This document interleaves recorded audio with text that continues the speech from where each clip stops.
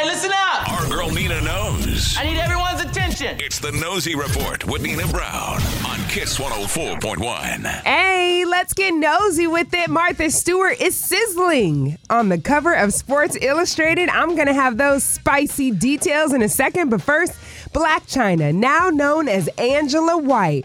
Now, you know, she went on social media and said she received her doctorate degree back in January and lit the entire internet on fire. They're like, wait a minute, sis. You bought a degree? You got cheated a degree? You got it at the bottom of the cereal box? And Angela is like, no, and no. I earned a degree. Well, she sat down with Young Miami for her podcast, Carisha Please, and explained exactly how she earned that degree.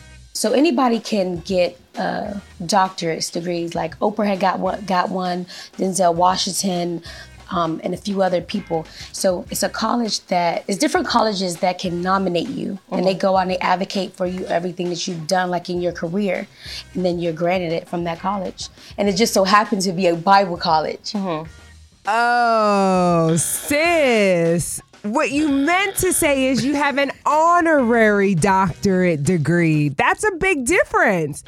Sis has never mentioned the fact that it's honorary. Say it with me, Angela. Honorary. Just a FYI, when she said it way back then, I said it. Y'all was like, don't hate on her. Okay. No, I don't think anyone actually disputed that one. It's Black China, Frank. The judge in the Tiger Woods case has rejected his ex's attempt to throw out the non-disclosure agreement document. And this is a big win, a major victory. It's a $30 million legal battle. And his ex-girlfriend, she wanted the judge to throw out the NDA, saying that it should be invalidated due to a federal law. But guess what? The judge ain't having it. In an 11-page opinion, the judge called her allegations vague and worn out and ruled that she must stick to the NDA. So, ha, ha, ha, ha. Good one. Good for Tiger. And Martha Stewart. She is sizzling, baby, in a white swimsuit on the cover of Sports Illustrated. She is making a big splash at 81. Yes. The domestic queen graced the cover and had the internet in shambles, okay? Defying age expectations. Yes. Yeah, she was doing it, baby. Yeah. But here's the thing. I'm just a little confused. Okay. The target demographic, right, for Sports Illustrated, the target audience is between 18 and 49 years old, male. Martha is 81. This isn't an ageism thing.